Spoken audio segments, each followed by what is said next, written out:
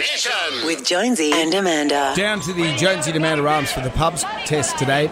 Alcohol delivery services, do they pass the pub test? ACA had a story last night, and although convenient and what costs to society we see, Reverend Bill Cruz was on, and he was talking about the cost that it does indeed take. I've seen heroin addicts die at home because people have delivered heroin to them like this. And because it's illegal, they get charged with murder.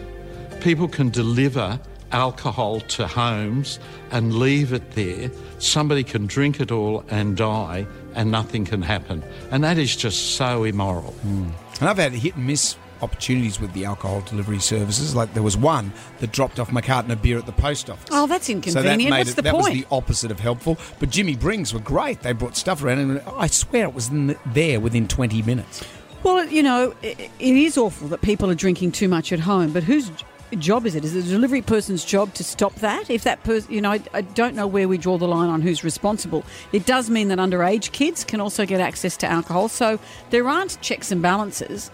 But should we have checks and balances for this? We get food delivered, we get clothes delivered, we get alcohol delivered. Should this be judged differently?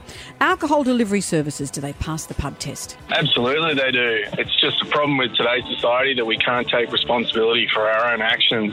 People just need to grow up. Look, I've got an RSA in my work, and if you see someone that's had too much alcohol, then you can not serve them anymore. With this delivery service, how do they know that they're not bringing it to a kid who is underage?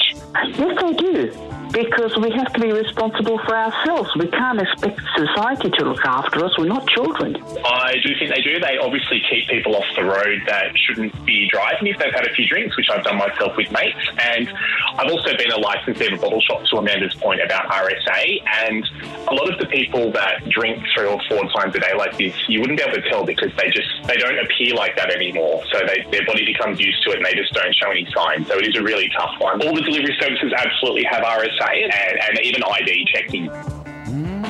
Interesting. Thank you for all your calls. Jonesy and Amanda's Jam Nation.